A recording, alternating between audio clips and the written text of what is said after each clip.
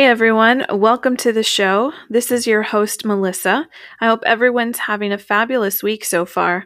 You know, more and more people are tuning into podcasts to get their news, listen to a documentary or drama series, or to just listen to real life stories being captured all around the world.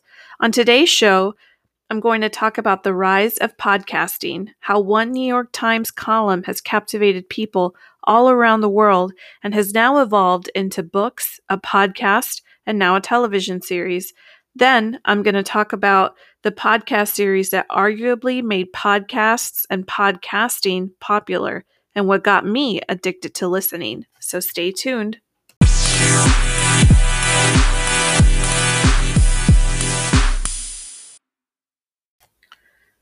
Listening to music may make the daily commute tolerable, but streaming the story through the headphones can make it disappear. That's what Benedict Carey, science reporter for the New York Times, wrote in his article, "This is Your Brain on Podcasts." And since 2014, podcasts have been on a trajectory of growth with no end in sight. I know when I first started listening to them, I loved the fact that I could do household chores and listen to a story in the background. It made the chores more tolerable, and I didn't have the distraction of the TV going on.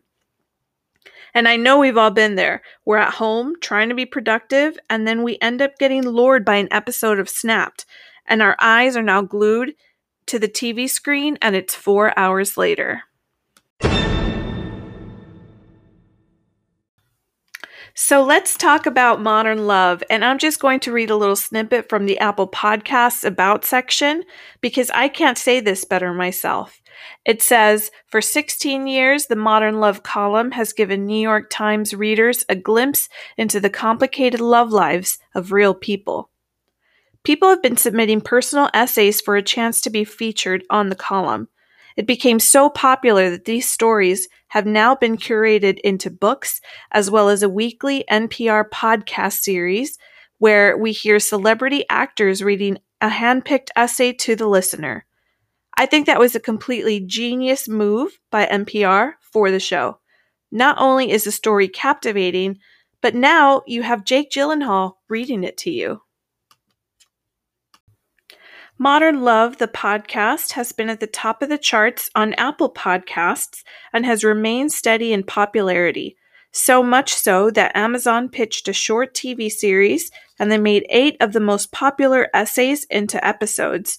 Episode 2, When Cupid is a Prying Journalist, featuring Dev Patel, who also starred in Slumdog Millionaire and Lion, earned him an Emmy nomination for his character Joshua. So why are we now consuming lots of podcasts? I think people like the ability to choose what they want to listen to and be entertained by.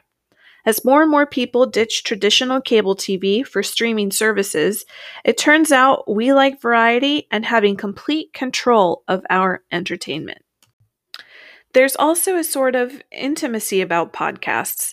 The stories, for the most part, tend to be geared towards real life, or if they're educational, they're created in a way that makes you not even miss a visual component.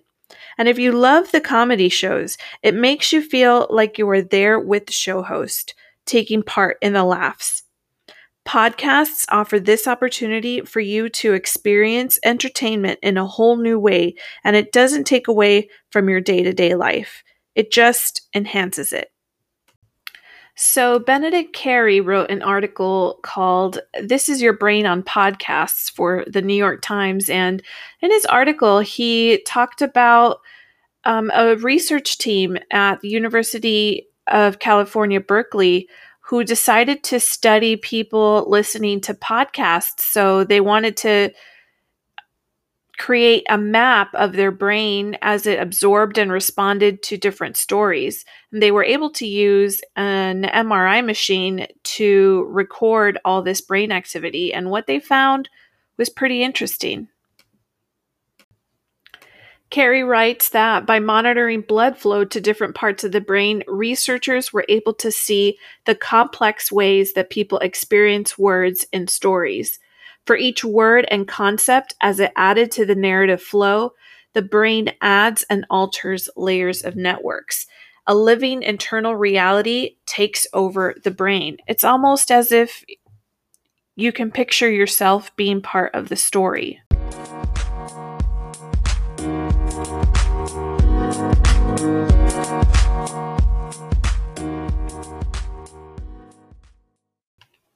So now I want to talk about the podcast series that a lot of people believe created this trajectory of growth for podcasts as a whole. And if you don't already know what I'm talking about, it's the series called Serial by This American Life. Serial captivated so many people, and I know for me, I was completely obsessed with this show because it talked about a crime. And many people are obsessed with watching crime TV shows or unsolved mysteries, things that you can't imagine happening to yourself or knowing someone that has done something like this. I feel like it's impossible to imagine this being a spoiler because by now everyone has listened to this story, right? So anyway, season 1 of Serial takes place in Baltimore, Maryland, and focuses on a 17-year-old boy named Adnan Syed, who was convicted of murdering his high school sweetheart, Heyman Lee. Show host Sarah Koenig investigated the disappearance of Hay and tried to piece together how a case was made against Adnan Syed without having any physical evidence and only a questionable witness account that landed him a conviction and a life sentence. Adnan Syed doesn't remember the day Hay went missing. They were no longer dating. As Koenig investigates, she finds that almost no one remembers that day. Jay Wilds stated he helped Adnan bury Hay's body in the woods, but his story kept changing, making him questionable at best. And the plot thickens as Koenig locates an alibi witness for Adnan. He was at the library at the time Hay was supposedly murdered. Adnan's attorney did not look into this alibi witness at the time when it could have saved him from his conviction. After I listened to this series, I was riveted, and all I wanted to do was look for more podcast shows to listen to.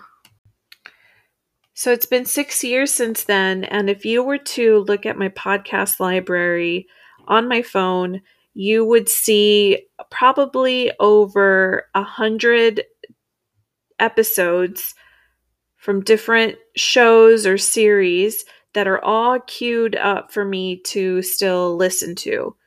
There's a variety of things that I like. I like listening to science, politics, personal development, home cooking shows, comedy. There's so many different ones. And the best part about it is I can take these stories everywhere I go. All I need are my headphones. Podcasts have definitely changed people's media consumption patterns, but is there such a thing as listening to too many podcasts? Technology has certainly given us many great things, but in this digital age, we have programmed ourselves to always be in a state of stimulation. And overstimulation does have some negative effects.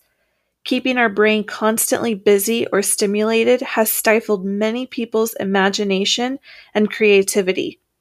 I don't want to delve into this topic, but there is evidence out there that suggests kids these days don't have as much imagination as the previous generations who grew up in a time without technology. All this to say, yes, podcasts are awesome, but so is some quiet time. So don't forget to allow yourself to feel bored every now and then.